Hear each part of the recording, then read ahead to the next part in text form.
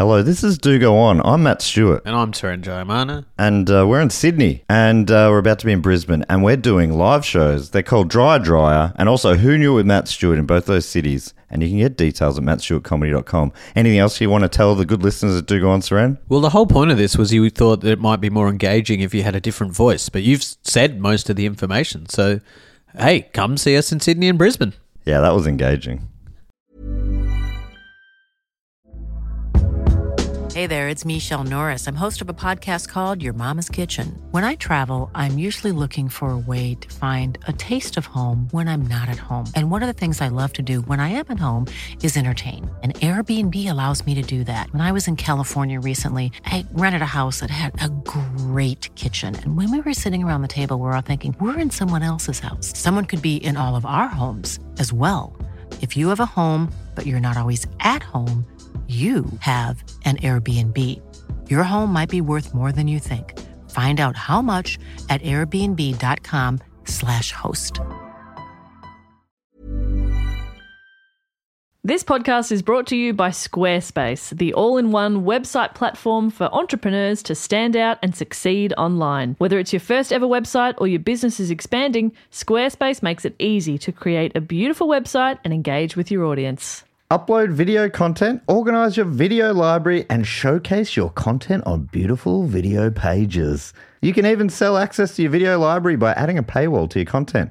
Cha-ching. You can help with written content on your website with Squarespace AI, which I use to write this next sentence, so check this out. Generate instant, personalized results that know and show your brand identity. Explain what your site is about, choose your tone, and enter what you need to get short or long-form text. Squarespace AI makes it easier to go live, stand out, and succeed online. Oh, Dave, if only it could also not just write it, but read it too. And edit it. Hey, sell exclusive content on your site by adding a paywall to sell memberships or courses. Or sell files your customers can download like PDFs, music, or ebooks. Man, it's starting to sound like I'm obsessed with money. And you are. So head to squarespace.com/dogoon for a free trial and to save 10% off your first purchase of a website or domain. This podcast is part of the Planet Broadcasting Network. Visit planetbroadcasting.com for more podcasts from our great mates.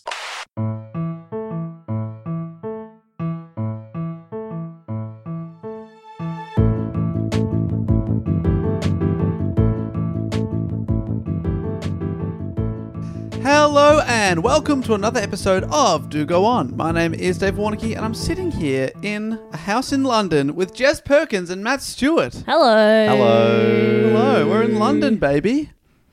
I don't know how many times over the past 3 years I've had to tell you this. We're not in London, baby. No, this time we are in London. I've been saying it every week for 4 years and we're finally in London, baby. Yes, we are in London, baby, and it's a suburb just outside London, baby, and it's lovely.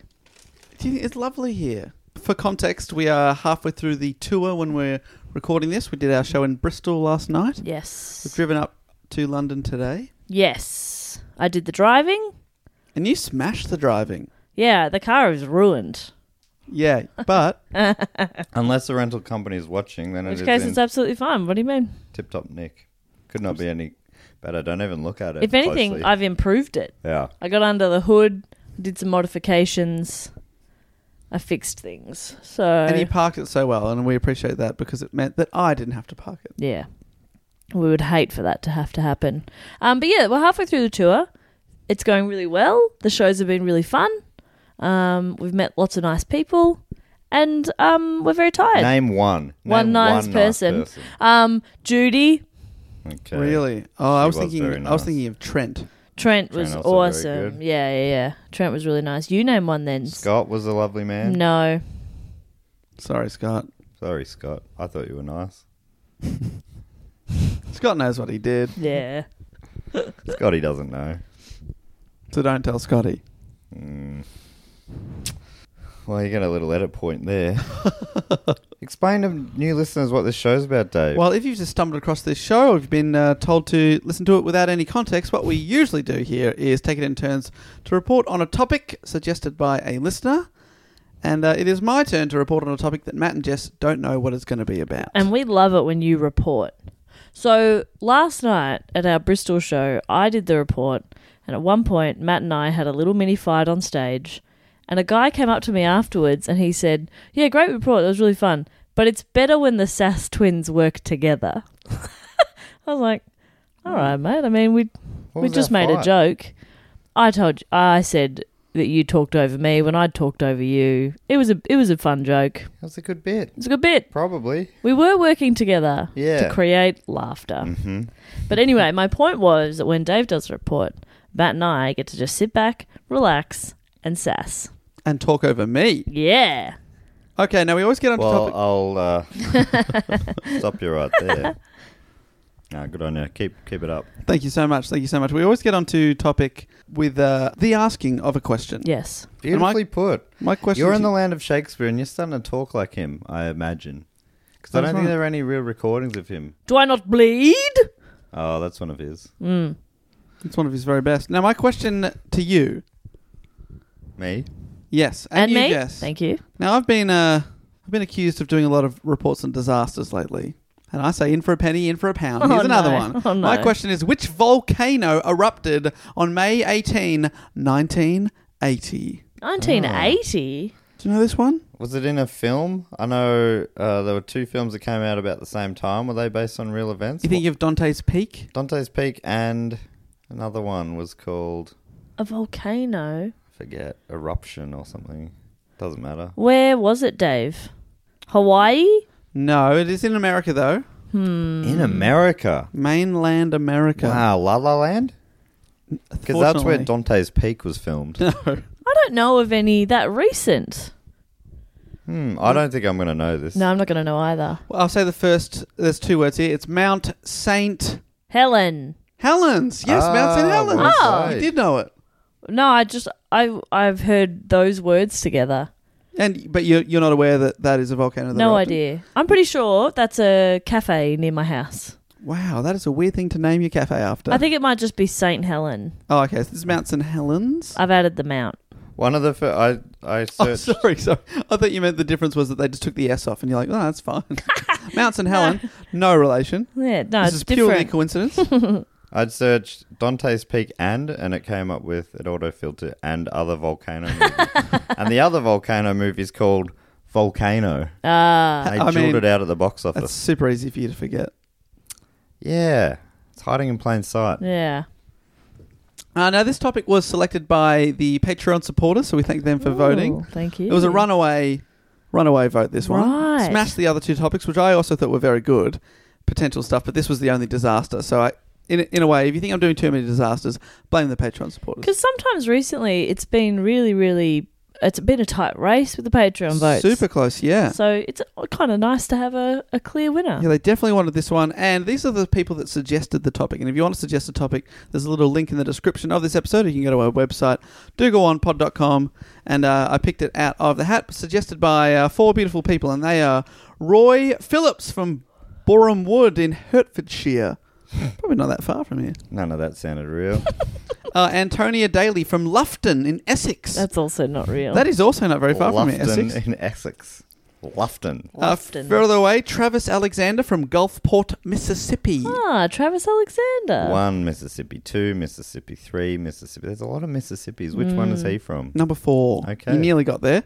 And finally, from Victoria, British Columbia and Canada, Darcy Williamson. D. Willie.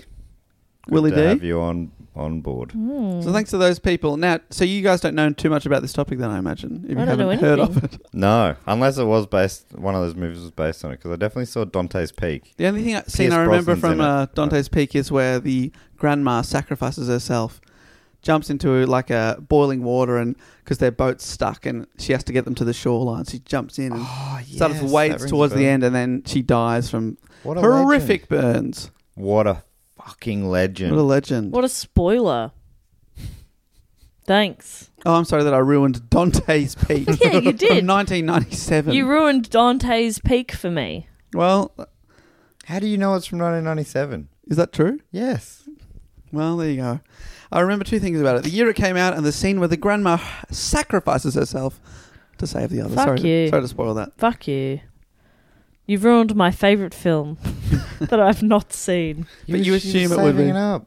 She was saving it I was for her saving 21st it up birthday. for my 21st birthday. Your 21st is going to be a screening of Dante's Peak. Yes, and now it's ruined. We should all watch it tonight. What do you reckon? Yeah, that'd be good. Or you've still got Volcano. Plan B. Yeah, alright, Dave, why don't you fucking spoil that one for me? A volcano kills people. Oh my god, Dave, I was being sarcastic, you monster. The twist is that the volcano was inside us all along. The real disaster here was Dave and his filthy mouth spewing hot lava. Literally. Sorry. Literally. Oh my god. Yeah. We are filming this as well, so if people go to the YouTube channel, they'll be able to see Dave literally spewing hot lava. Yeah, wow. I forget Evan's not here to Edit that in post. Okay, so Mount St. Helens is a volcano in the Cascade Mountain Range in Washington State. It can be found 50 miles or 80 kilometers northeast of Portland, Oregon, and 96 miles or 154k south of Seattle, Washington. I mean, I do appreciate that for reference, but it still doesn't help me place it. So, top left. Top left corner. Great. And Trailblazers are from Portland, the basketball team. Is that what they're named after? Were they like lava blazes a trail in a way?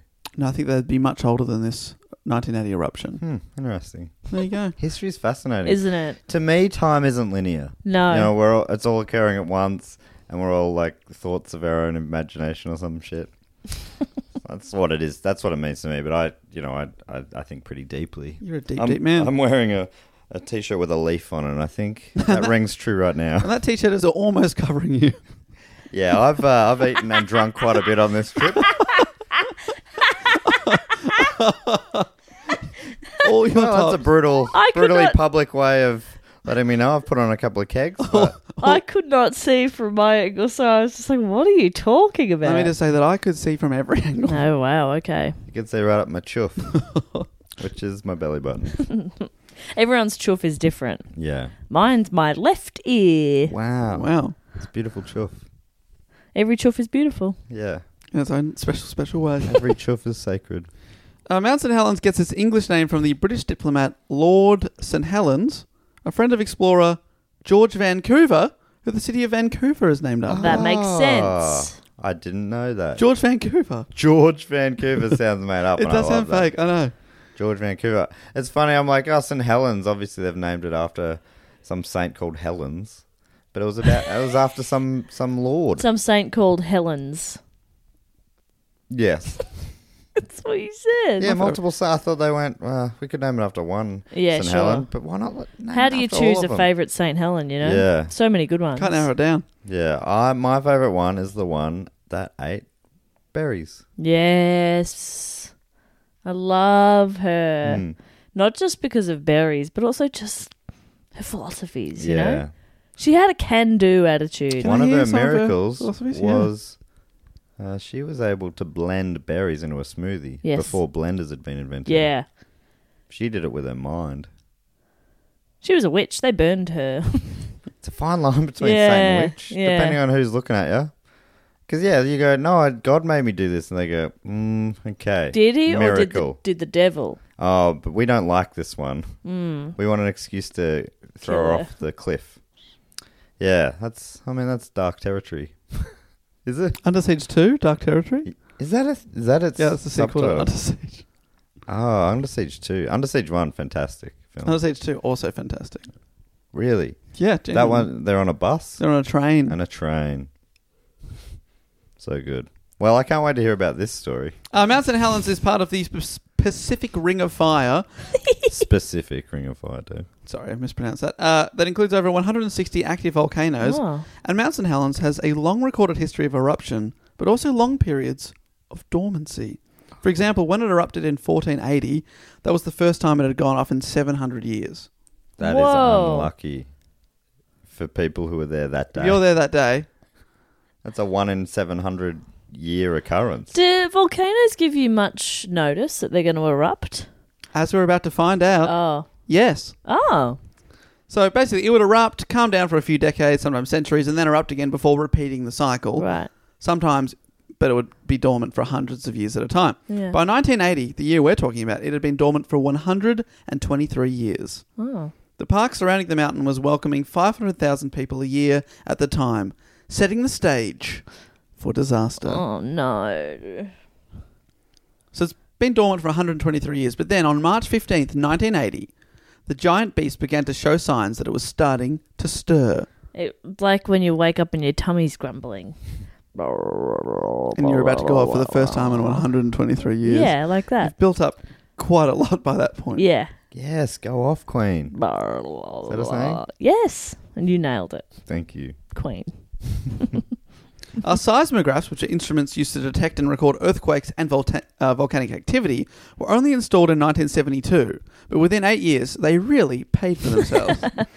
Because these seismographs measured a series of minor earthquakes that indicated something was happening. These earthquakes began to build over the following days, with over 100 earthquakes being measured before peaking on March 25th. I was going to say 5, and then I went with 5th, with an earthquake that measured 5.1 on the Richter scale, which is quite large. Okay. Aerial observations from planes and helicopters revealed new fractures in the surrounding glaciers, and numerous rock slides occurred. Oh. So a lot of activities kicking off here. Decent earthquake. A lot of monitoring going on, but early on there was debate in the scientific community as to whether these minor earthquakes actually indicated an impending eruption or it was just routine rumblings. Yes. So people are like, nah, mate, it's going to be fine. It's all right. From time to time you get a few rumblings, but it's not going to erupt. But other people are like, we got to evacuate people. She's gonna blow. She's going to blow, yeah. They're two very different views. Yeah, two very, very different views. I reckon if people were arguing over that, you'd go, well, let's go with the You conservative. play it safe, Yeah. right? You get them out. You get people out. One of the people who believed that the mountain might blow was volcanologist David A. Johnston. Oh, played by Pierce Brosnan, Yes. probably. And his mother sacrifices herself about 47 minutes into the film. Sorry about that, Jess. You're not though. You're not sorry at all. You keep bringing it up.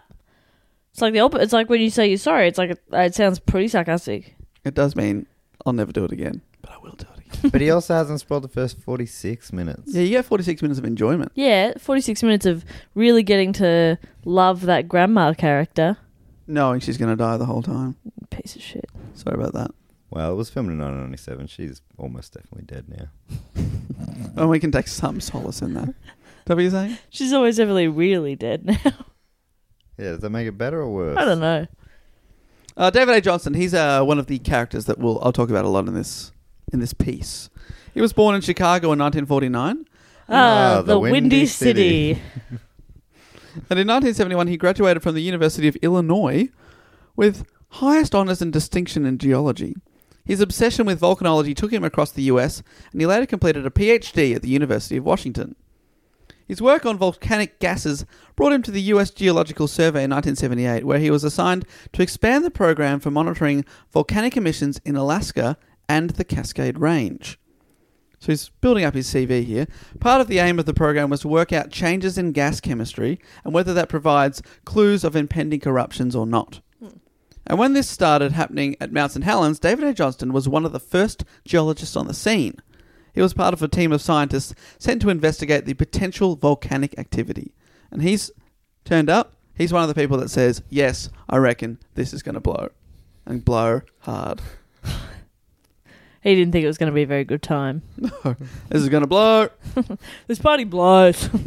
Let's get out of here. Let's get out of David, here. this isn't a party. This blows. David is described on the United States Geological Survey website as, quote, Dave was unaffectedly genuine with an infectious curiosity and enthusiasm. But perhaps his most essential quality was the ability to dissipate cynicism.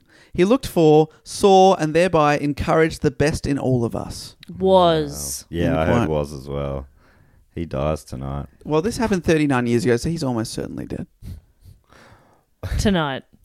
Okay, but I reckon he dies in the eruption. Uh-huh. Also, side question, was Van Halen's song Eruption named after this? Yes, but that's another spoiler Okay. for my report. 'Cause And I it was will- also written slightly before, so it was kind of a premonition. Yes, it was. He predicted a lot of things. Wow, Eddie.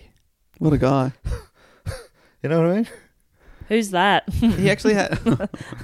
All right, funny. that person from pop culture who didn't know them.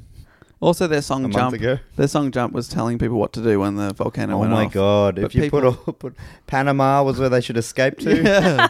Getting hot for teachers, something you could do in your new life. If you survive, hook up with a teacher. Treat yourself to hook up with a teacher.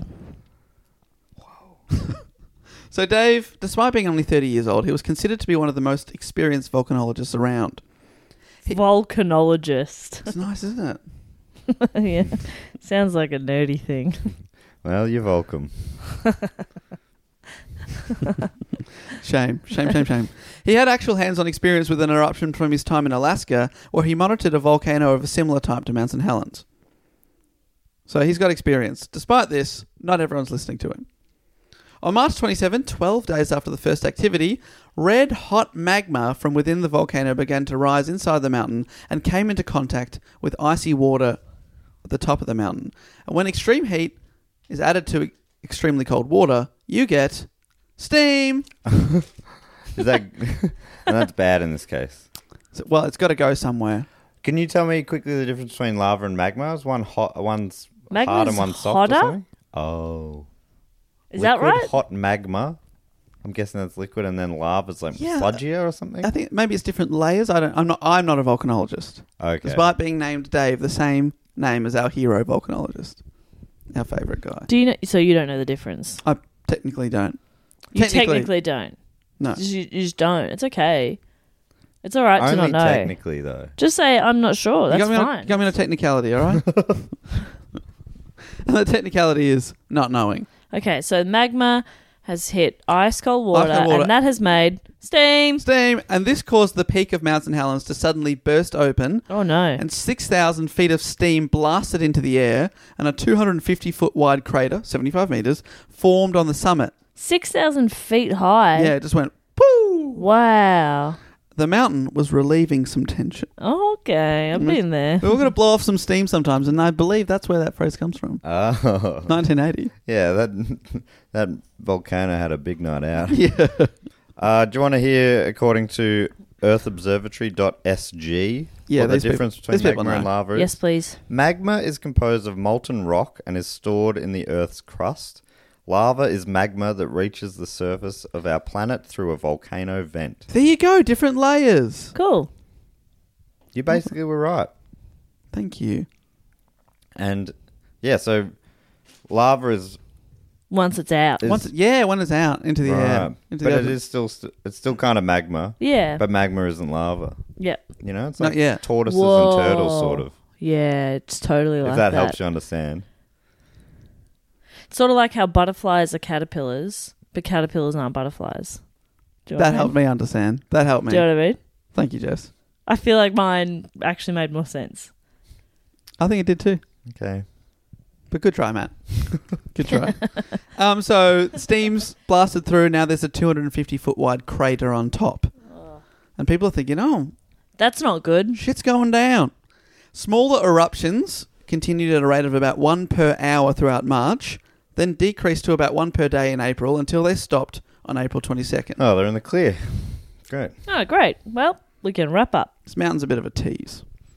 Oh, Dave. Oh, I'm going to erupt. No, I'm not. No, not. Everyone's like, oh, maybe we're safe. Oh, here I go. Just kidding. But just in case, Governor Dixie Lee Ray. Dixie Lee Ray What a name. sounds like the character in Parks and Recreation who is a porn star who turns to politics. Dixie Lee Ray. Okay. Is the character named Dixie Lee Ray on the show? No. It's similar. something great, though. It's kind of like tortoises and turtles. Tortoises and turtles? Yeah, it's a bit like that. Dixie Lee Ray issued an executive order on April 30 creating a 10-mile red zone Uh-oh. around the volcano. Anyone caught breaching this order without a pass faced a $500 fine, quite a lot of money back then, or 6 months in jail, quite a lot of time back then. Wow. Did yeah. Don't go in, basically. Yeah, but 2,000 people lived around the volcano and local residents were evacuated and roadblocks were set up to stop people from getting too close to a volcano. That's fair. Lots of people owned cabins within the exclusion zone and many were stopped from visiting to their annoyance. Oh no. I bet some of them kicked up a bit of a stink. Said, that is my cabin in there, you see? Own it. It's mine, You and can't I can stop go me. whenever I want to. Well, possibly kicking up the biggest stink of all was Harry Truman. Not to be confused with Harry S. Truman, the 33rd president of the United I States. definitely thought that's who it was. Because he'd be dead then, right? Yeah. Was Harry S. around? You keep Oh, asking no. questions. Sorry, Dave. Stop asking dumb questions. Sorry. It doesn't. I just think Dave knows everything. What's this, the 1930s is a guess? Oh, I love this that Dave even has a clue. You keep going, I'll tell you. Well, our Harry Truman, the Harry Truman from this story, was 83 years old and he was a World War I veteran. He had lived on the mountain for over 50 years and was a bit of a local legend. Everyone knew Harry Truman around this Sure. part. He had survived a torpedo attack in World War I. Some of his colleagues weren't as lucky, and after the war, he lived in a lodge overlooking the lake, living a life of quiet seclusion. Sounds that sounds beautiful. so good. Sounds great. It's beautiful. Why For wouldn't- 50 years he's gotten away with... Why wouldn't you want to He's just gotten away with it. continue living that way and therefore just clear out while there's a threat? Yeah. You know? Well, his cabin was only 3 miles from the summit and right in the middle of the red zone. And he was told he had to leave, but he refused. He gave interviews and invited journalists up to his cabin when people heard about this guy that didn't want to leave. And he became a bit of a media star. Oh, no, He Harry. said the mountain was part of him and he was part of the mountain. And that without it, he wasn't able to survive. Oh my god. So he stayed fucked on. The mountain. He fucked the mountain. Oh my god. He fucked No, it. the mountain fucked him. Oh, the tease. That tease. He's- Yeah, okay, so what? You're like, if this erupts, I go with it? Well, no, he told the press he doubted the volcano would really erupt. He's like, I've been here for 50 years. It hasn't gone off in that time. It's not going to happen. That's so funny. Even though there were times where it's dormant for 700 years Yeah. on record. I've been here for 50 years. Obviously, it went off ages ago. Sounds a bit like the climate change people. Anyway, why'd I bring that up? I just want to quickly, before we check in with our president, his plan was to get in his yacht on the lake and just sail away from the lava. He thought, I can quickly get on my boat, lava will stop at the water's edge and I'll be able to get away. That's What do his you plan. mean lava will stop at the That's his water's plan. edge? Lava, it follows rules. Watery rules. Jess, it's afraid of It's water. afraid of water. Oh, I didn't know lava was afraid of Yeah. water. So if Magma's lava's not. coming, just get in the bath. Yeah. Yes. Yeah, much like that grandma from Dante's Peak. Shut up. Oh, no. Stop re-ruining that film for me. Harry S. Truman died in 1972. And when was he president? He was president in the 30s. That's- What did no, you that guess? was my guess, but Yeah, I'm Dave probably guessed wrong. 30. No, 45 to 53. God damn it, Dave. Get something right for once in your life, I'm you embarrassed. fucking loser. I'm embarrassed.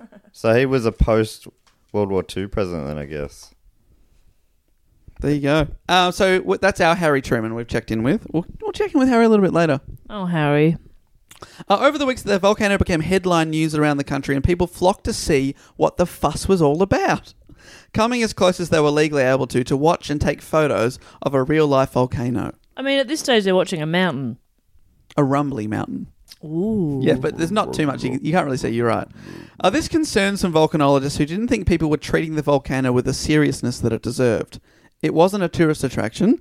It was something that could potentially kill many, many people very, very quickly. Despite that, people are flocking there, taking photos. People are so dumb. People are so dumb. That's what they're going to do. Climate change and the like, we're going to start being swallowed by the oceans and people are going to be on the shores taking photos. Look, the water, it's right at my house. Well, whenever like a hurricane hits America, there's constantly people there trying to take photos. And Yeah, like the film Twister, where there was a granny Oh, who no. got out of her boat, which was in the tornado, and she tried to drag it out of the tornado, but she got eaten by the tornado. And then she got hit by a cow. Remember that scene? And then Helen Hunt punched her in the face.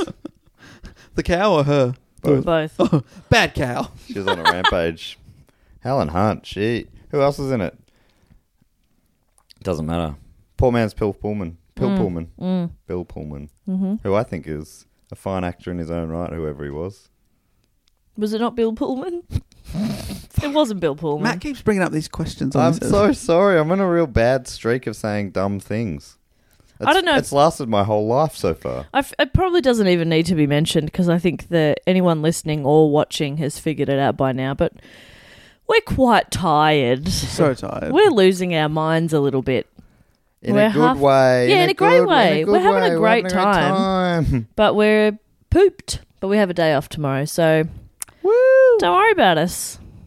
There you go. A few people just breathed a sigh of relief.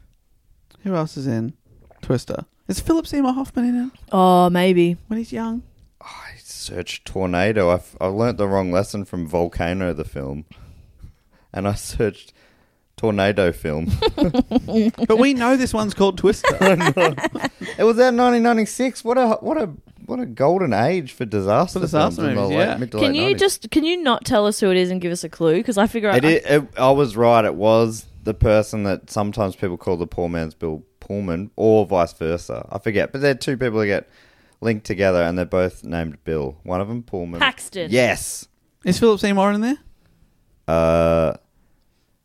Jamie Gertz, Carrie Ills, they're in it, and that's all they list. No. Carrie Ewell. Unless he was playing the Twister itself. He was. He's a method actor. Bloody hell, what a legend. Yeah. He was great. He was a great... Anyway, so people are flocking to it to look at about. Yeah, people are, trying to see what all the fuss is about because it is big news, but it's dragged out for several weeks now. Then on May 7, eruptions started back up again, and at the rate of eruptions gradually increased over the next 10 days. So it was building up to something again. Our resident volcanologist, David Johnston, discovered a bulge Oh. or In his pants. He was hot for volcano action. Literally. this bulge is also known as a cryptodome. Cryptodome. Totally like that. I like that a lot. On the mountain's north flank, indicating an accumulation of viscous magma at a shallow depth. Okay. So it's all heading to the surface, sort of pooling and bulging out. Oh, dear. And the bulge is getting bigger. The north side of the volcano bulged out about 450 feet or 140 meters nearly horizontally. So it's like a big growth on the side of the oh, my mountain. God. Tell you Growth. Indicating that magma was rising towards the summit of the volcano and pressure was building within. Dave Johnston interpreted this as suggesting that Mount St. Helens could produce what is called a lateral blast. I reckon that volcano was like, whoa, don't touch me for a minute. Let's just have a little breather.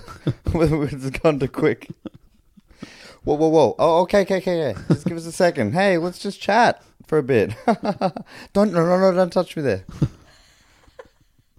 That's something I've seen on TV or something. So he's predicting a lateral... I just gave you nothing. Dave just moves on. Yes, please continue, Dave. Because you didn't say anything either. Yeah, I was laughing. All right. Silently. That Sorry was about a that, little mate. too real for Dave. No. Okay. I'm trying lateral blast. This is what he's predicting. Basically meaning that rather than erupting straight up, like you would imagine a volcano usually classically would do. Or a bum. Yes. Well, do bums go straight up or straight Straight down? So It depends on where you're pointing it. Yeah.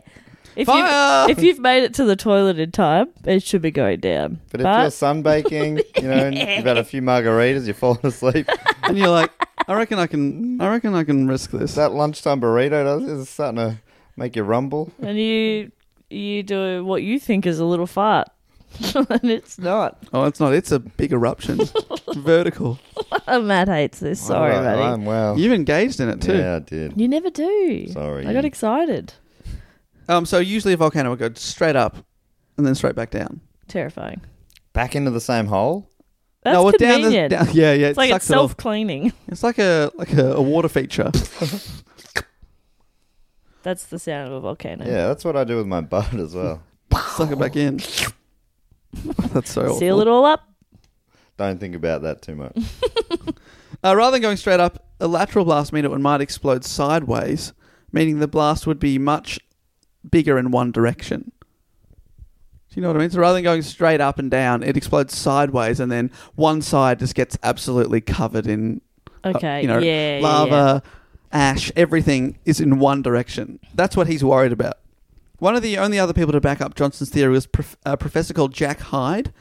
Hyde was also of the opinion that because the mountain lacked vents to release pressure, he thought the mountain would just keep building in pressure until it erupted. David thought of it as a time bomb ready to go off. Oh dear. He gave many TV and radio interviews trying to warn people of the possible danger. Johnston was really instrumental in getting the exclusion zone put in place, but he thought it should be much larger. He described the situation to the press as, quote, being on the mountain was like standing next to a dynamite keg and the fuse is lit. Oh, that's scary. It's so funny how he got it made and they go, well, let's compromise. You want to save people's lives this far out. Yeah. Let's save them to here. And so why are we compromising on this? Let's be safe. Let's be super safe. Because they're all thinking, if it does go blast straight up and back down, the exclusion zone is fine. Right. It's never going to get further than that. But if it explodes in one direction, laterally, sideways, it's going to be a problem. And the further out they make the exclusion zone, the more people they have to evacuate and the more hotels they have to pay for. More of a hullabaloo. Yeah, ugh, such a farce. And that might cost votes. Yeah, can't have that. Sadly, Johnston and Professor Hyde would both be proven right. Oh, no. By this point, a total of 10,000 earthquakes had been recorded around the mountain. That's so many earthquakes. Yeah. And they were building up to something, and so was this bulge I told you about. At this point, the bulge on the top was growing at a rate of 5 to 8 feet or 1.5 to 2.4 meters per day. So they're aware of this bulge? Yeah, they found the Feels bulge. like that's clearly the way it's going to blast. Is that right? Yeah. And you're not even a volcanologist and you get it. But a lot of other people are like, nah, mate, don't worry about it. Who are these people, though? And also, David Johnston's been brought in as probably the biggest expert they've got. And he said... And they're not listening to him. They're like, nah, we've done a small exclusion zone. We've called it a red zone. I'm taking it seriously. This feels like something we do all the time. Yeah. And then regret later. Again, people are really dumb. Despite the order to stay away, many people were inside the exclusion zone on May 18th, 1980. A fateful, fateful day. Some of the people inside included Harry Truman, the World War I veteran that refused to leave that I mentioned earlier. He was at home in his cabin. Well, he's got his boat ready. He's ready to go. Another guy there was Reed Blackburn, who was a photographer who was very close to the summit. At 27 years old, he had been married less than a year after meeting his wife Faye, who also worked at the newspaper that had hired him. A real outdoor enthusiast, he was assigned by the local newspaper, the Columbian, and also National Geographic to take photos of the changing mountain. He camped there 24/7 to make sure he was ready to snap the best shot when it inevitably began to erupt. He camped What do you inside the red mean? zone to capture it when it blasted. Yep. Did he have And then what? magma-proof photos? No. Magma-proof film and camera and head and body. He's a magma man. What's your getaway plan there? What's your what do you mean? Get in the station wagon and gun it. So basically, if all things go right, he gets to take photos of the thing that's about to kill him. If it doesn't happen, then the exclusion zone didn't matter.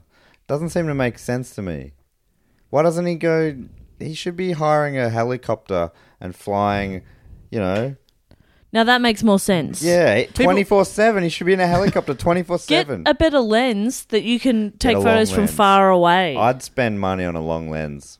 and live. They're able to get like naked photos of the royals from like 12 miles away with those lenses when they're on like holidays in Greece and stuff. Are they?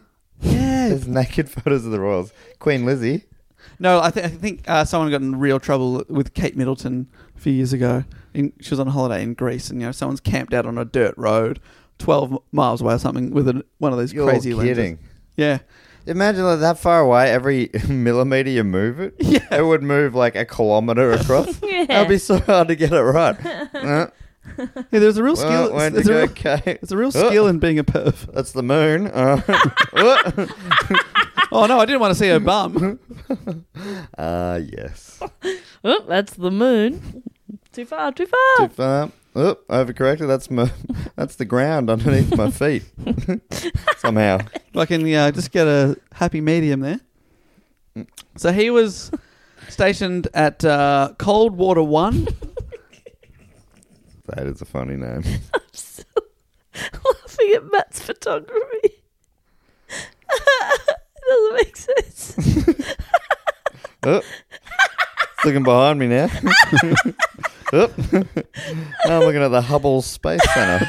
Oh, alien. Oh. Well, I don't want to take a photo of that. Oh, it's inside my brain somehow. I see Kate Middleton. I just want a nude of a woman. Getting everything but It's like, mate, just, the butt. Getting so much good stuff, but it's not what I need. just go on Google, mate. So many nudes. So this bloke, our photographer, Yes. he's camped at a place called Coldwater 1, which is about 8 miles from the summit. He was assigned to stay on covering the mountain until May 17, but opted to stay a few days longer.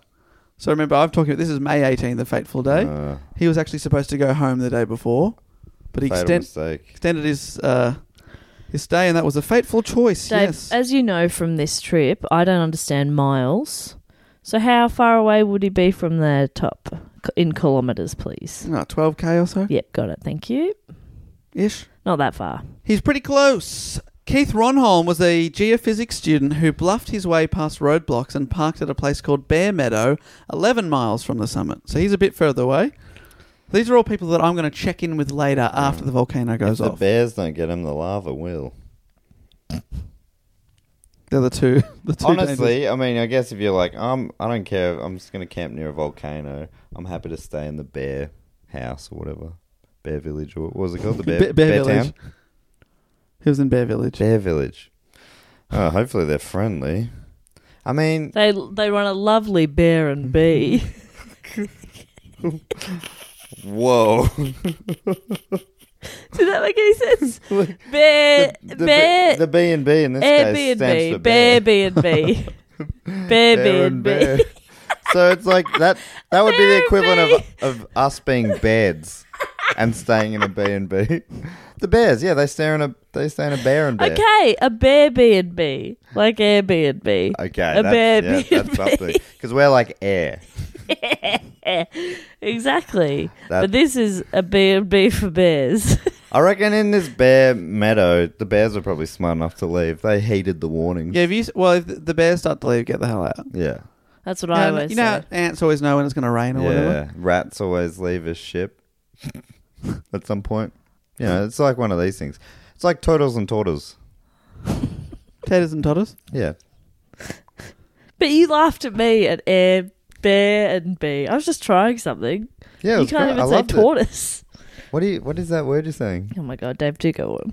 All right, so we've got that's Keith Ronholm. Tortoise. He's pretty close. He's a student. He's jumped past the roadblocks. He's bluffed his way through. He should not be there, but he's there He bluffed.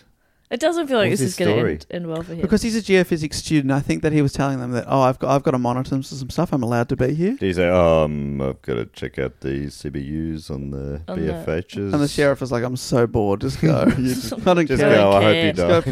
please. yeah. Don't come I back." hope you're not supposed to be here. Oh, that's the people who have that need to get close to the action, knowing they're putting their lives on the line. But they mustn't really think they're putting their lives on the line. Everyone in this situation thinks they're going to be able to get in a car and get away. Right. Fuck.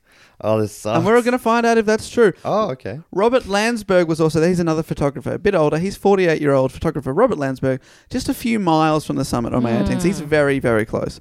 He had visited the exclusion zone several times in the weeks leading up to that date. So he'd come in, take some photos, go home, did this many times. On Saturday evening, May 17, the night before, that fateful day, Robert camped near the volcano and wrote in his journal, quote, "Feel right on the verge of something," end quote. He was masturbating at the time. He was edging towards success, I'm so close right so now. to speak. He took a little break to journal. He said, he's saying to himself, Yeah. don't touch it. Let's just chat. Let's just chat.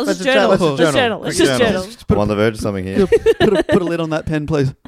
Wow. So, okay. So he's camped over on the wrong night.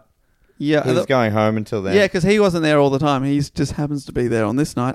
The following morning, Robert woke early and drove a bit farther up the road, stopping less than 4 miles west of the volcano summit. So he's very close. Once there, he put his camera on a tripod and not knowing what he was about to capture. Wow. His journal survived. That's a good sign that he would have. If lava's going to take a human, it's going to take a piece of paper. Or is paper lava proof? Yeah, paper's lava proof, but people aren't lava proof. Right. We conduct lava. Is that true? That's true. We're lava conductors. If only we could conduct it to go away. Yeah, go away, lava. Hey, you get out of here. Get out of here, lava. You chase it off with a broom. Get out of here. Just sweep it away. So that's Robert Landsberg. And, of course, David Johnston, our friend, was stationed at the observation post Coldwater 2, 6 miles from the mountain's summit. He knew that in order to understand volcanoes and to protect the public, sometimes scientists had to put themselves at risk. But on May 18, he wasn't even supposed to be there. Harry Glicken, who was another volcanologist that looked upon David as his mentor and advisor, had been working for 6 days straight, and David agreed to cover Glicken on May 18th. Finger glicking good.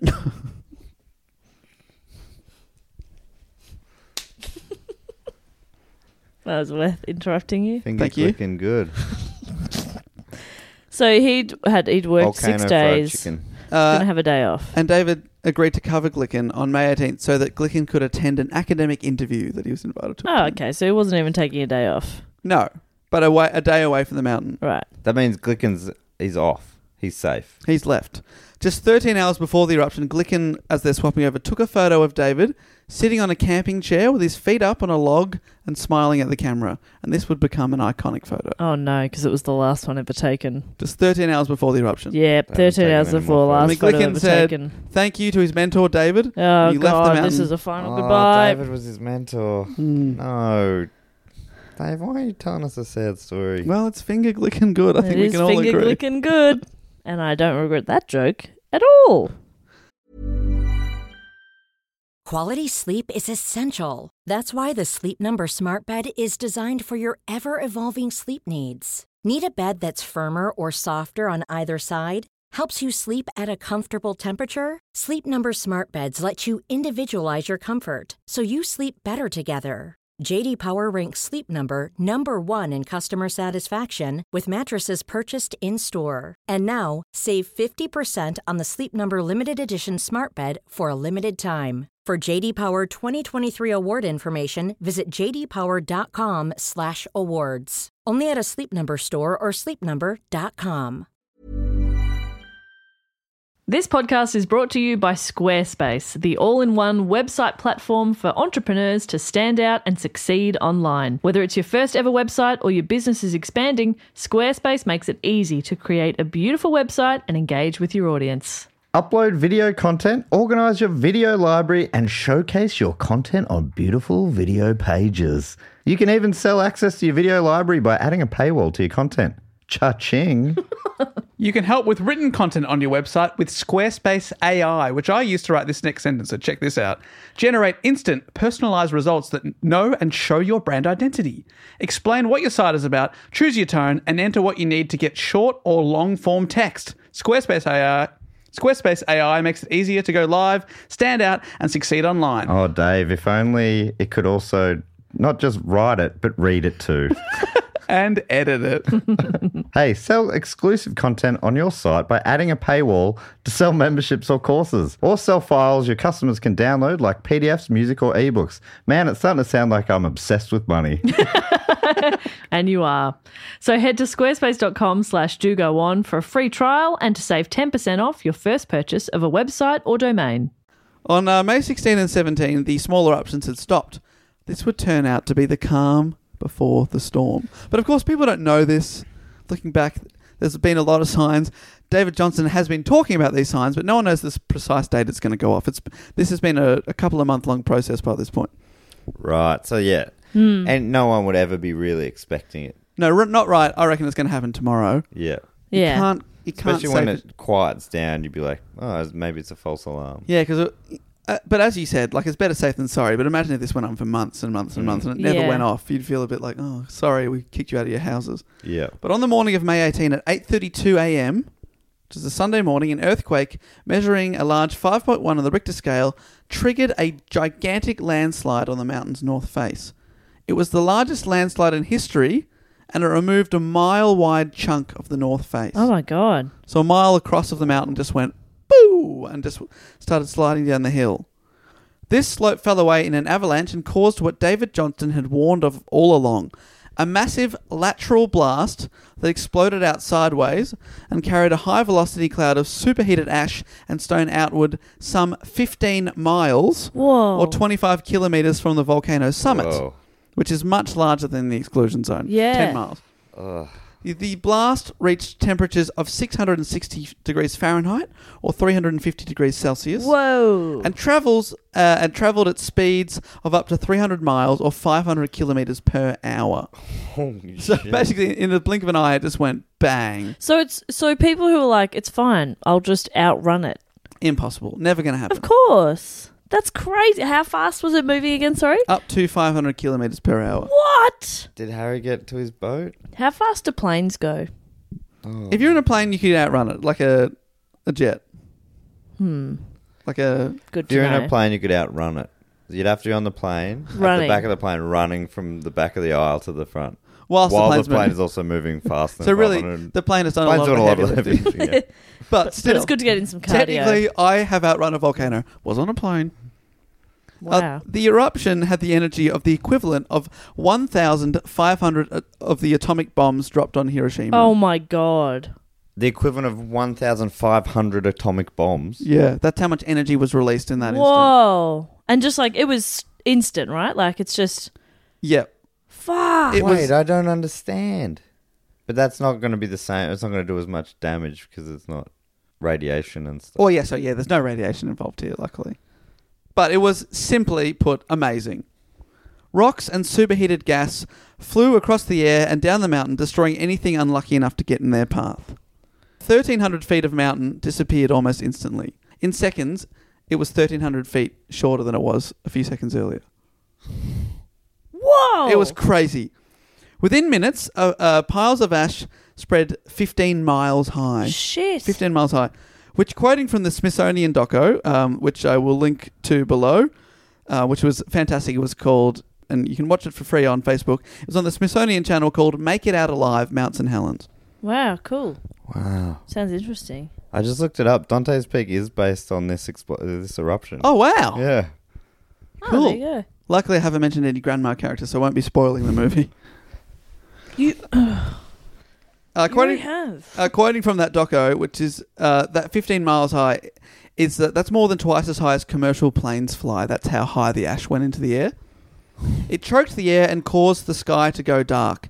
If you were around the mountain at this time, breathing became very, very difficult. Oh, man. So, like, all of a sudden, it's dark. It just went really, really dark, and suddenly the ash is hot. If you're unlucky enough to be close enough for it to fall on you, it will burn you, and you can't breathe. I was feeling nervous for all the people you've mentioned. Now I'm feeling pretty scared. Okay. That ash, there was so much ash, it would go on to circle the globe twice. What? That's how On far. like a tour. Yeah. Bloody Sell hell. that People tour. paid tickets to see it. See Ash. Yeah, it was the The 80s. Irish band. It was the 80s. It was a different time. Different time. People used to come out to see Ash. Poor old Ash. They're a good band. I never heard of him. Whatever happened to Ash? I've never heard of him. All right, so you want to know what happened to the people inside? I've got some Yes. good news and I've got some bad news. Okay. All right. Okay. Predictions. I was going to predict, but that seems like a Okay, fucked it's a thing bit to morbid, do. does Yeah, it is. But the old man's dead for sure. Here's who I'm going to start with. Sorry to say, Harry Truman. So let me just take a sip of water because I'm Oh my God. got a lot of information to deliver to you. The suspense is killing me. So he's lived there for 50 years, this World War I veteran. He's the one is that refused to leave. He reckons he's going to get in his boat. Let's find out. The landslide headed straight for Spirit Lake, where Harry Truman lived. He was Lived. Thank God. Oh my God. Thank you. He was still inside his cabin when it erupted. He simply didn't stand a chance. Both he and the lodge disappeared under hundreds of feet of ash, just buried. It's been estimated he had only 22 seconds between the start of the eruption and the landslide hitting him. There's the great doco, Make It Out Alive, by the Smithsonian, which I'll link to below. In it, they interview one of his neighbours who did leave, called Mark Smith. And looking back, he says this is quite a poignant quote. He says, quote, "A lot of people think, gee, that was quick," talking about the 22 seconds. And he says, well, if you stop right now and count 1,001, 1,002, 1,003, by the time you get to 22, that's a hell of a long time to see your life pass before you. Yeah. Because he would have heard the explosion, gone out, seen what's going on. You got 22 seconds before it engulfs you in your house. Sadly, Harry's body was never found. Well, the only thing you could hope for then would be like a quick death. Quick and painless. Yeah, you know, it would be over very quickly. I mean, that's an awful silver lining, but You know You where would you'd find assume. me? In a door frame. Because that's where supposedly the most... Another I think that's structure. earthquakes. That's earthquakes. Yeah, well, this No. was triggered by one. Yeah, but the volcano part. Oh, yeah, well, let me finish. My doorway is also molten proof. Oh, okay. You didn't mention that. I didn't let you Molten lava proof. finish. Yeah. That was on me. Sorry about that. Sorry about that. Can I come over in the Yeah. instance of a volcano? You have I bet 22 seconds to get to Matt's house. Easy. I've got room for 3 people under there. so it's Wonderful. fine. Thank you. So, yeah, you can come around and bring a friend. Okay, great. Sorry, Dave. You're dead. Oh, no, don't. No, don't say Dave's so. probably holidaying on some sort of Yeah. a prizey one online. He's probably eating a pie He'll on miss the it. top of a, Yeah. like Am a I- dormant volcano mountain. Am I a prize pig? Yeah. In all the right ways. Thank you. I mean, you've won a prize for liking pies and a prize for eating a nachos. Yeah, but he entered the competition. I'm not... What? Hang on. I'm not having a go. I'm just saying it's I feel amazing. attacked. I feel attacked. Oh no, I was saying like you got to be in it to win it. Yeah, no, thank you. No, I was attacked by Yes. Matt, not you. You were defending me. I appreciate I that. was not attacking. I was saying it's amazing. Yeah. It's crazy. It is. It's silly. It is silly looking back. Sadly, Harry has died. Mm-hmm. Keith Ronholm, he's the geophysics student that's bluffed his way in. At the time of the eruption, he was quietly reading in his truck. He heard the huge eruption and landslide and still in his underwear, grabbed his camera and just started shooting, taking incredible pictures of the massive blast cloud before realizing, hey, that's actually coming this way and very, very fast. He started to get dressed while still taking photos. Getting dressed, still taking photos, okay. He had to But we know this story. That's a good sign. He had to decide in the blink of an eye, do I stay in shelter in the truck or leave and try to outrun the cloud? At the last possible moment, he decided to make a run for it. He jumped in his car and decided to just drive. He began to think, oh no, I've waited too long. I took Don't get dressed. Don't get dressed. Don't. So he puts on pants, takes some more photos, puts on No, the shirt. get in the car. And that's what he's already in the car. Just drive. He's driving and he's thinking, I really regret that photo. It's kind of like when we missed the plane the other day. Yeah. Should not have taken that piss. Should not have bought a magnet. Oh, should not have pissed on that magnet. Yeah, it was weird that you did that. A similar life and death scenario. Yeah. Whilst driving down a dirt road, he looked back over his shoulder one last time and he took a photo. Stop whilst it! driving. Stop taking photos, you But dickhead. people have seen these photos apparently. I'm feeling good about this one. It's an incredible photo. It shows a giant wave of ash gaining on him and smashing everything in its path. That's a powerful photo. It really is. The cloud overtook his vehicle and suddenly everything went completely dark. So the ash caught up with him. Even with the headlights on, he couldn't see the road in front of him. So to avoid an accident, he pulled over. He just had to wait it out. The whole time wondering, am I going to be buried alive by ash? Or have I made it far enough away that it's just going to be like a foot of ash and that when it calms down, I'll be able to drive again? But he's thinking, if it's like 10 feet of ash, I'm going to die in this car. Wow, so what is ash? I think of ash as being a thing you just like, just shoof off. Shoof off. No, well, because when it comes Shoof out, off ash. it's like very, very hot. Yeah. And there's also gas in the air, so it's very difficult to breathe in. Right. And you can't see anything, so it's a horrible situation to be in. As he stayed in his truck, he saw a glow coming up behind him. Oh my God. He started to panic. He's thinking, holy shit, that's lava. I'm about to get melted. But as it got closer and closer, he realised it was the headlights of another car. 2 people were on each side of the front of the vehicle and were giving directions to the third person as they drove. Oh, smart. Because in the car, you can't see anything. But if you're out, you can see a little bit. You can see about maybe a foot or 2 feet in front of you. Right. So they're crawling along and they're just feeling their way. So he can follow them. And they're yelling out, turn left, turn right, that kind of thing, crawling out. Getting their slipstream. They happened upon Keith in his car and he joined the others and they very, very slowly headed back towards He town. got in their car. That makes even more But sense. wouldn't it be hard to... It's hard to breathe. It's very hard to breathe. Fuck. So yeah, you do not want to be an asthmatic in this situation. This chance encounter turned out to save Keith's life. Wow. If he'd stayed put, he would have died in that truck. Whoa.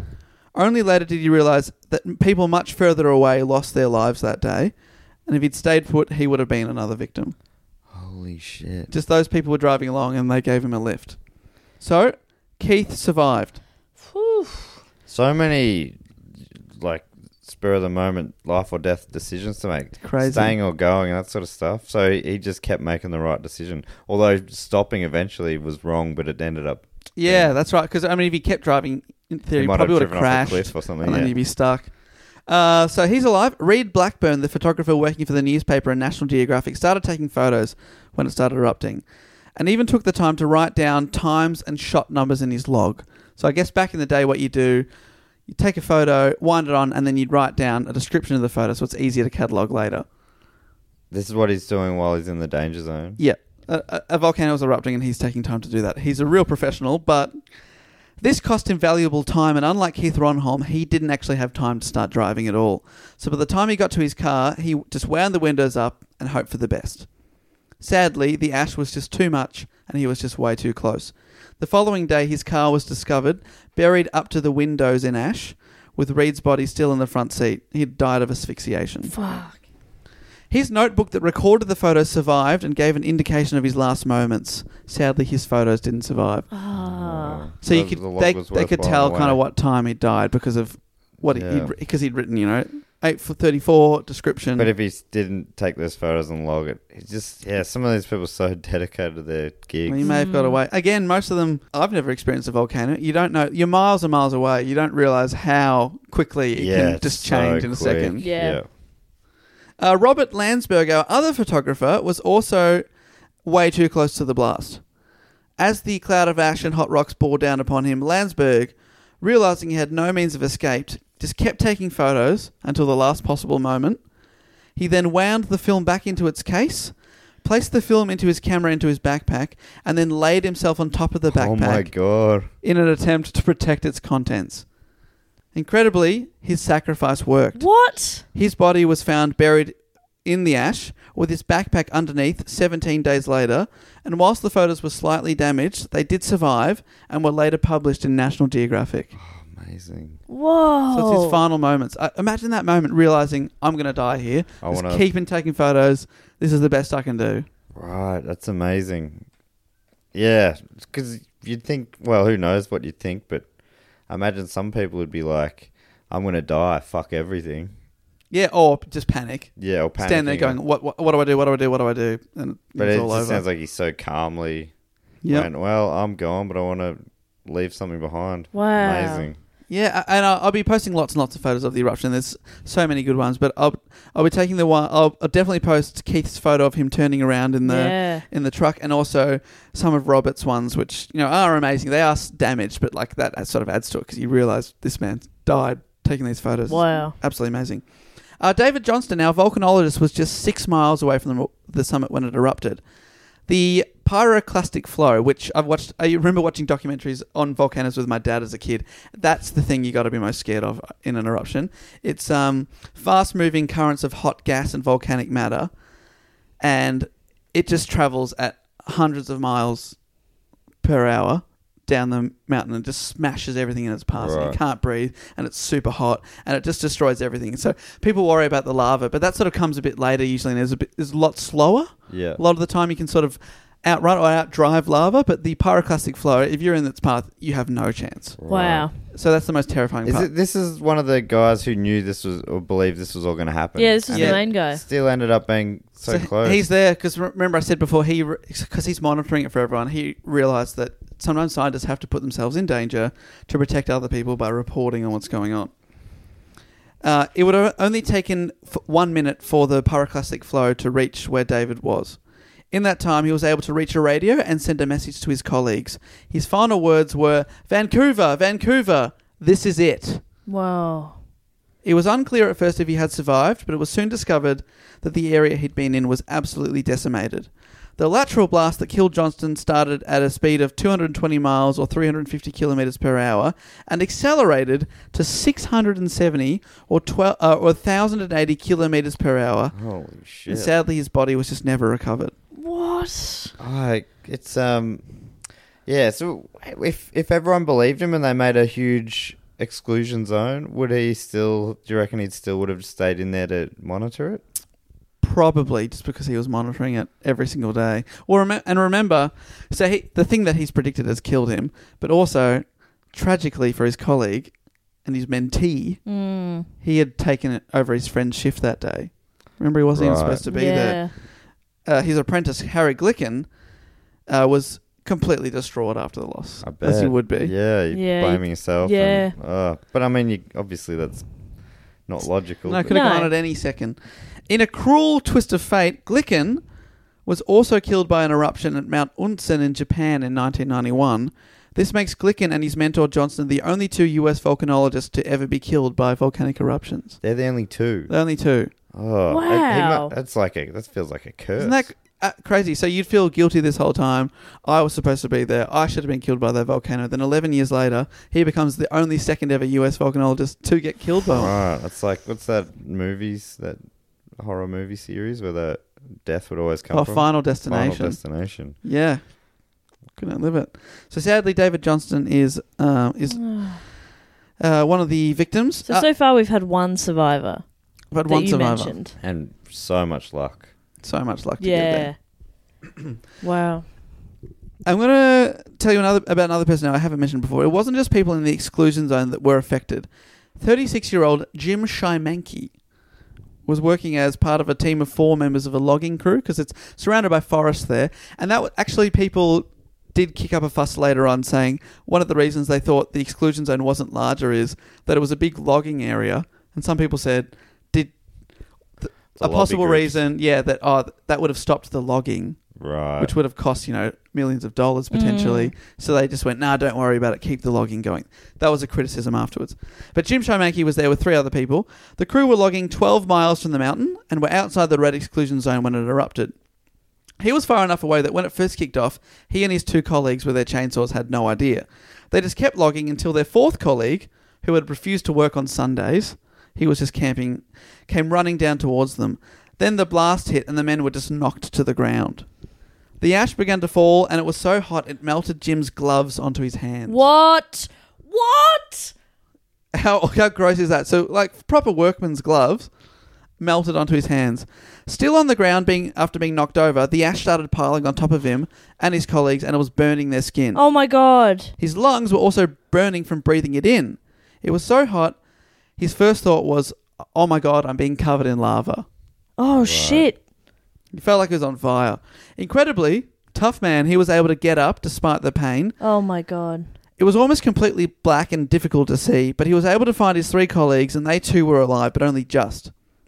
They tried to seek relief from the burns by heading down to a river that usually runs cold, but it had turned into grey muck because all the ash. Yeah.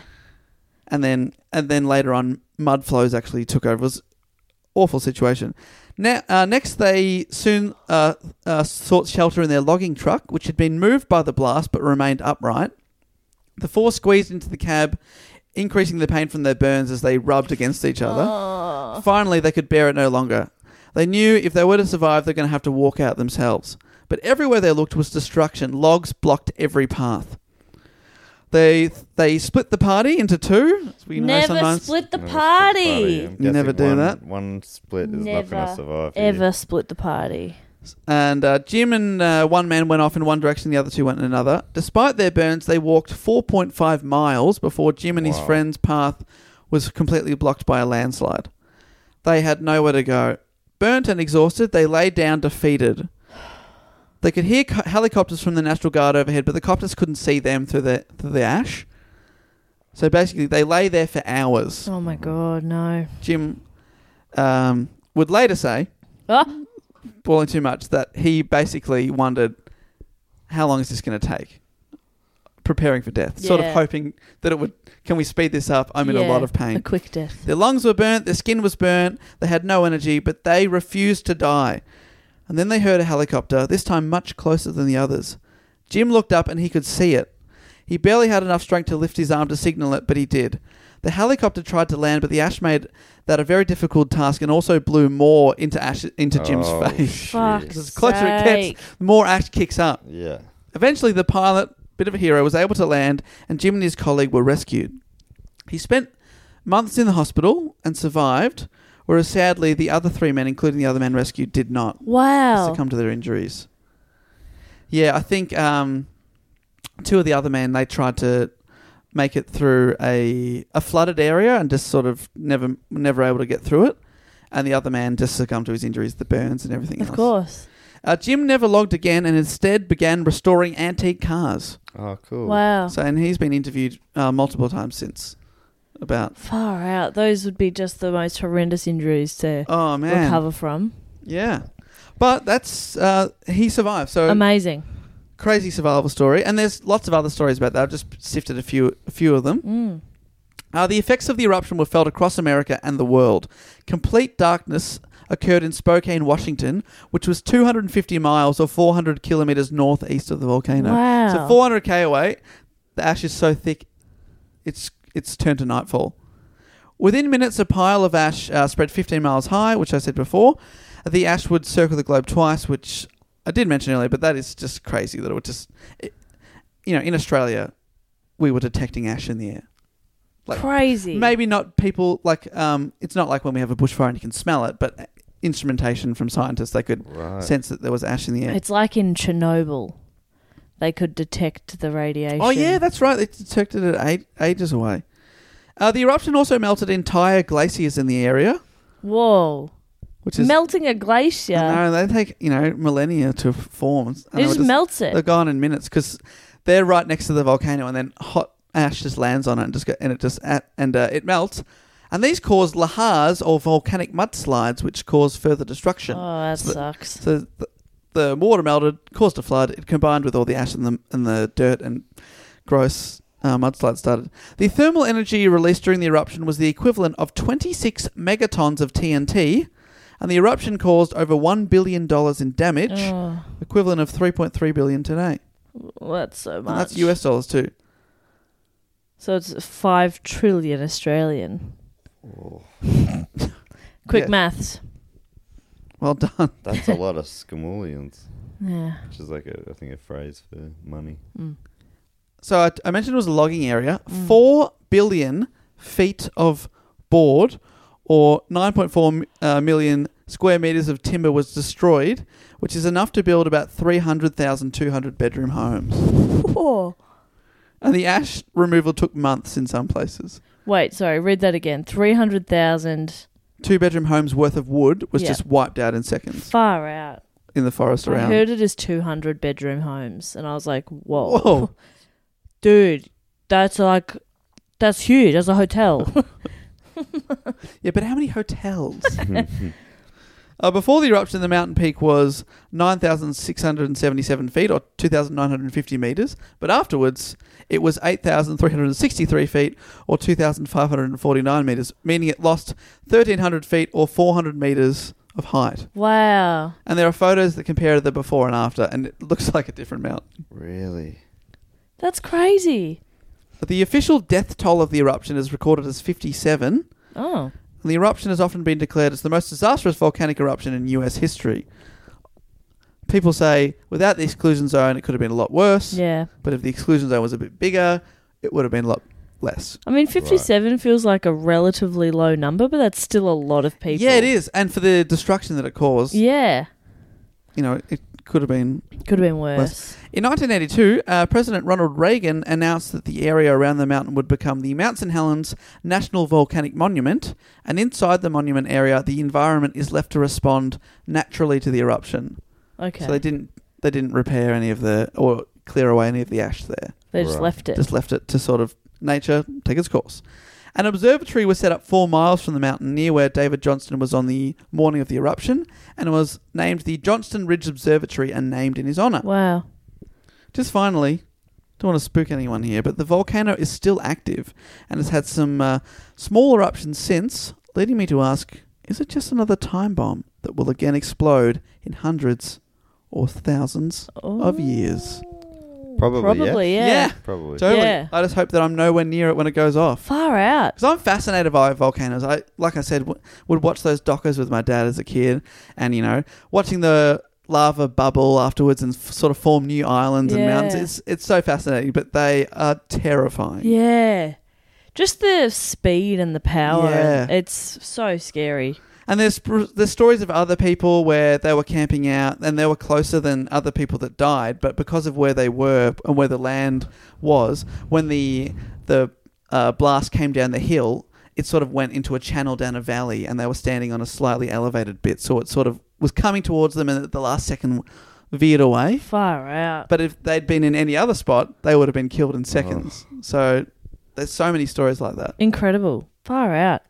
You know what? Like the guy who survived and then spent the rest of his life but like restoring antique cars. It would sort of give you quite a bit of perspective, wouldn't it? Yeah. Yeah, absolutely. You've been that close. Like he was lying there, prepared to die. Yeah, he was basically. waiting for death. He knew he was going to die, not knowing. Not just thinking. He thought he knew this is it. Far out. And that the helicopter saving him was against all odds.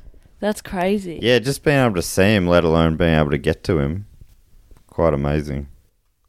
But that's the story of the Mount St. Helens eruption in 1980. Dave, fantastic report. Great report, Dave. A fascinating story. Thank you. I do love... Brutal but fascinating. Yes, I do love a disaster story.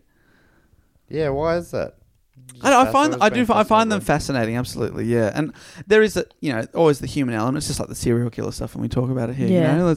It is awful. These are real people, but I do find it fascinating. And the build up, the lead up to it, and there's always moments looking back where it could have been like, if we'd done this, we would have saved these I lives. feel like, that's one thing that's smart to think about these and hopefully learn the lessons from Learn the them. lessons and just always err on the side of caution. Yeah, exactly. That was a huge report. It really, that was full on. I don't know if I'm feeling particularly fragile or something, but I was like, towards the end there, that was something. Yeah. Sorry, I tried to finish with a man's heroic survival just to sort of pick it up at the end there, but it is really sad. Tragic that for those 57 people. Yeah, but I think, you can... It's not the kind of story I would look into naturally, so I appreciate you doing that. For Hear Us at Do Go On. That's the show right. we're doing right now. Hey, Dave, on another different note, the people who help make this show possible are our Patreons, and they support us at patreon.com/dogoonpod. Yes, and we love those people. We love them with all of our hearts. Absolutely. They And make this show, like our you say, minds. possible and make our lives a lot better. And one of the rewards you can get if you sign up there at patreon.com/dogoonpod on the Sydney Scheinberg Deluxe Memorial VIP RIP edition is you get to give us a fact, a quote, or question. There are also other great rewards like bonus episodes and other such things, shout outs and whatnot. In the fact, quote, or question section, you get to do any of these, any number of things. 3. Any number of Fact, quote, question. Boom. And this week, we've got a couple. One is a fact from Nathan. And Nathan has given himself the title, because you get to give yourself a title as well in this section. He's given himself the title of Chief Beverage Analyst Officer. Interesting. Okay. Nathan, I like it. That is a fascinating title to have given yourself. Thank you so much, Nathan. And your fact that you've given us is, it's brief. I love that. Right to the point. You ready for this? Yes. Take it all in if you can. The medical name for your butt crack is intergluteal cleft. That makes sense. I've never heard that. Makes I've never heard that either. Me either. Intergluteal cleft. It does make sense. For your butt crack. That's a beautiful fact. Thank you so succinct. much. Thank and you, one more Nathan. time for his job title. Chief Beverage Analyst Officer. Thank you so much. Does that mean he'll bring us beverages? Yeah, and then, is he analysing the ones that we already have? Oh, okay. Making sure they're not poisoned? Oh, that's great. Your Thank taste tester. Yes, that's right. He goes, no, all good. Then hands you You're hands us clear. the drink. Yeah, I like that. He has to wait a few days to make sure there wasn't anything wrong with it. Yeah, he tastes our drink several days ahead. We're always having 3-day-old milk. He anticipates our wants. Yes. Thank you so much, Nathan. And also, I would love to thank Odie Matthews, who's given himself the title of Junior Vice President of Coming Back to the Patron. He basically left for a little period. But he's back. Bigger, badder, better than ever. OD. And Odie has asked a question, and I probably mention this every time, but I don't read them until I read them. So I think I nailed that last one. That was great. Basically, I had Latin in it, and I didn't even stumble.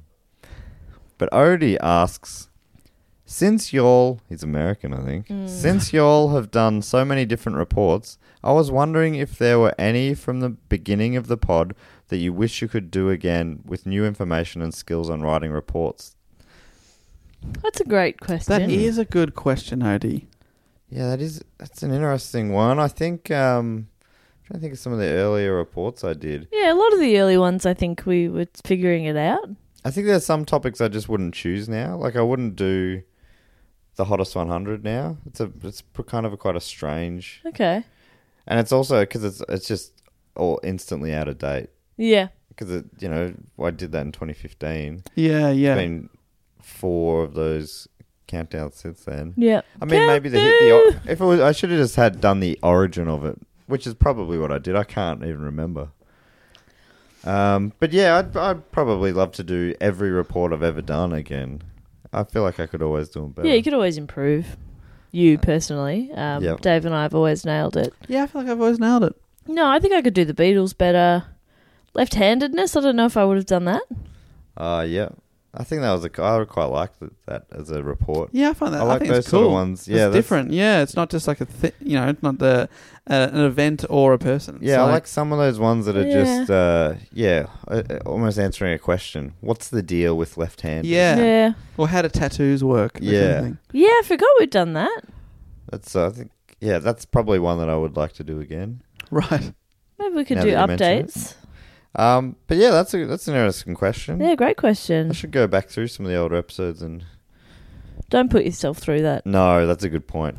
I did talk to someone at a recent live show who said they've just gone back to the start and are starting again. They said they just listened to the Spice Girls episode.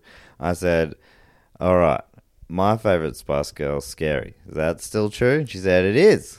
Woohoo. And I said, and Jess's was Sporty Spice. No, Dave's was Sporty Spice. Sporty. And Jess's was Posh. Was No. my guess. Baby.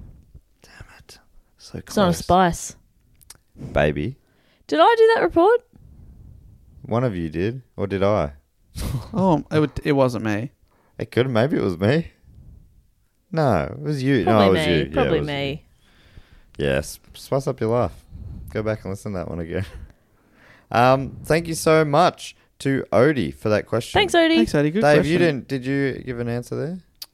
I'm sure there's ones that I'm like, oh, I wish I'd done. I could do that again. I think Agrippina the Younger was one that I think I could have done more coherently. Oh, I've just heard the some people names say you that it was a bit hard to follow at times. I wish that I could go back and be funnier on the Helen Keller episode. That is one. Yeah, that's Because Matt and I sort of treated that with sort of, I think too much we were treating it with kid gloves, too worried to make jokes, but later on we've discovered, obviously, you can find humour around. I think we were worried that we'd look like we were making fun of Helen Keller, Exactly. a remarkable person. But we could have had more fun, I reckon, around the topic. But I think we were a little too nervous at the time. Yeah, we missed the start and never caught up. Yeah, and that was a good report by you, Jess, but it really should be our job to chime in with sillier things that don't make fun of. I know. And I was almost about to say that maybe that wasn't the best topic choice, but she's a fascinating person. Oh, absolutely. It's an incredible life. It's a great story. And there's been all sorts of stories that might seem inappropriate to. Yeah. Yeah, But at it's face value. Yeah, that's the delicate thing that we try and do. Do you know what, though? We could go back and do some that we've done 3 years ago, and it wouldn't even feel like we were redoing it because I've forgotten it all. Yeah. I'd be hearing it for the first time. I'd be like, really? I'd probably make the same jokes I made the first time because my brain has not evolved. That is true. It's a good question, Odie. As a brain scientist, oh no, that's not true. As a brain scientist. brain scientist. Brian. Another thing we like to do is thank a few of our other Patreons, and Jess normally comes up with a bit of a game. Yeah, a bit of a tough one with this topic. So disasters, volcano. Either we can name a volcano after them, Oh, yeah. or because you know how they named that sort of that area after David Johnston. Maybe we could name some sort of monument after them. Oh, okay. Great. You know what I mean? Is it all right. And so we can go through statues or that? Yeah. All sorts of things. Yep. What do you reckon? Heaps of this? options. Yeah, great. So, kicking off, I'd love to thank, if possible, from Bandhagen in SE. Would that be Sweden? Yeah, that is. I'd love to thank Emil Litwin. Emily Litwin. Emily Litwin. Emily Litwin. Yeah, that's right. Thank you so much for listening all the way over in Sweden. Which I say all the way over. It's not that far from us right now, is it? Oh, yeah. We're still thinking like we're in Australia. I always think like we are. Sometimes we say stuff like, yeah, over here. And you go, oh, no, we meant over there, Australia. And She's I already got think- Win in her name. So that's Okay. so there's a monument ready to go. What? Litwin. So it's a you'd think that's like some sort of a book prize. A Litwin. Yes. So I think it's like a Ruknama style massive book monument. And it's remembering people who read a full book in 1 year, which I'm yet to do, but everyone who does, they get their name etched on the bottom. Yes, If they only read one, Wait, if they no, surpass one, what happens then? I've read a book in a year. Let's make it something that I haven't done. Something for me to 2 aim books in for. a year. 2 books in a year. I reckon I've even done that. Let's say 10 books in 1 year. I would never have done that. Not like novels. I would have read 10 picture books when I was a kid, probably. Sure. Where's Wally? Where's Wally 2? Mm-hmm. Where's Wally now? Where's Wally? Where the fuck is that guy? I've read all those. Yeah. So yeah, is that anything for Emily Litwin? Yes, I reckon it is. From Bandhagen, Sweden. Bandhagen. That's so cool. It's so cool that we've got a listener in Sweden. And I know actually quite a few listeners in Sweden, which is wild. It's awesome. It's very cool. Thank you so much, Emily. And that makes me feel real cool. Thanks, Emily. I'd also love to thank from San Diego in California, United States of America, Aaron Stossel. Aaron Stossel. And the Aaron Stossel observation deck Okay. Oh, wow. What is he observing? over a big cliff. Whoa. And people bungee jump off it. Really? that's And you cool. can watch from the observation deck. You can observe from the Aaron Stossel observation deck to see people jumping and then bouncing back. Yeah, it's really fun. Because that's what he did. Aaron, he hit some tough times, but he always bounced back. Always bounce back. And that was why it was a beautiful and apt dedication to him. Thank you so much, Aaron. Thank you, Aaron. Do you want to thank some? I'd love to thank some of these beautiful Patreon supporters. Now, I would like to thank from an unknown address. Ooh, mystery man. Ooh, I love the mystery here. First name Frank. Oh, Last name West. that's a great name. Frank West. That's a Hollywood name. I think that we should dedicate a monument on a mystery island to him. Oh, Yes. so he can never find it. Yeah, but No one can. No one can. Oh, but we definitely made one. We definitely made one, but Yeah, right. you'll never find There's it. a photo of us standing next to the monument, which we'll email it him. We've got his email. That's about it. Okay. Frank West. And I believe it's a giant question mark because this is the mystery man. Yes. And what does it? What does it represent? Mystery. Intrigue. Oh, intrigue. It's just like you get a monument for being most intriguing. Oh, okay. And how about we bury treasure at the foot of the question mark? So if you are able to find this mystery island and dig it up, the treasure's yours. And you'll And need to did follow Frank these donate it? questions 3. No, we've just dedicated it to Frank. It's Oh. coming out of our pocket Okay. because we appreciate his support so much. It's going to cost us many millions more dollars than he's donated to us, but Yeah, that's the price you pay. thank you, Frank West, the mystery man. Who knows where you're from? Who knows? I'm predicting Mozambique. Mozambique. That's my hot tip. All right, I would like to thank. Now I've got the location of the next person. They are in Tempe, Arizona. I would like to thank Andrew Jacob Greenfield. Oh, Greenfeld. So sorry, I've added in an I there. Andrew Jacob Greenfeld. AJG. AJG. AJG. Okay, I'm trying to think. What are some other monuments you can have? What about an obelisk? An Am I saying that obelisk, right? Obelisk. which you pointed out one the other day when we were in Dublin and also said it wrong. Yeah. Obelisk. It's an obelisk. I like adding extra letters into words I vaguely remember. And is this like a classic Egyptian obelisk? You know, they often, European people would steal those and put there's one in Paris Yeah. standing up there. But this one, we're building it from scratch. from Stone from the local Arizona area. Oh, great. Local tribute. Yeah, local Oh, tribute. that's nice. And it's a tribute to all of those people who've stood up for what they believe in. That's why it's an upright Oh, that's good. Love that. And Andrew Jacob Grenfeld's done that. He does that every day. He stands up for what he believes in. And what he believes in sometimes is questionable. But that's not the point. The point is he You stands stand up for your right to believe in whatever you want. Andrew Jacob Greenfeld, thank you so much. All the way from Tempe, Arizona. We appreciate you. I can see from there. Tempe Baby. That was a punchline of a joke that I cut from the show this year. Tempe Baby. You should put that back in. I'll That's put good it back stuff. in. Maybe I'll use it next year. I'd also like to thank a little more local to home, but very far away from where we are right now, in Ballarat in Victoria. Ah, the Rat. The Rat, it's where my grandparents live. I would like to That's where thank Plugger was born. Sandy Ty. Oh, Sandy Ty. Hi, Sandy Ty. Sandy Ty, what an honour to be thanking you today. What? I didn't know you were from Ballarat. Me either. And Sandy, actually, the monument that's named after her is a giant gold nugget. Oh. Because Ballarat was a gold panning. rushing town. Gold rushing town. Oh, built on the gold nugget's back. Yeah, and so they named a big nugget after her. Big gold one. It's real it's gold. an actual big gold nugget. Yeah, it's like the biggest the one they've Welcome ever found. Stranger or the Goodbye Friend. The Sandy Ty. The Sandy Ty. Big nugget. It's the biggest nugget ever found. Biggest nugget ever found. It's actually as big as me. All we got to do now is find it. What's one of the other famous nuggets? Welcome Stranger's one, right? That's the biggest one, yeah. Okay. Well, let's quit while we're at the top. Why? Yeah. Just name the biggest one. That's fine. And finally, bringing it home. Thanks, Sandy. Thank you, Sandy. I would love to thank from Durham. Here in the greatest Britain. I would love to thank Joshua Curry. Oh, that's a nice name, isn't it? Yeah, Josh Curry. Well, can I say for Josh, Yes. we're going to shoot something into space, but what are we going to shoot into space?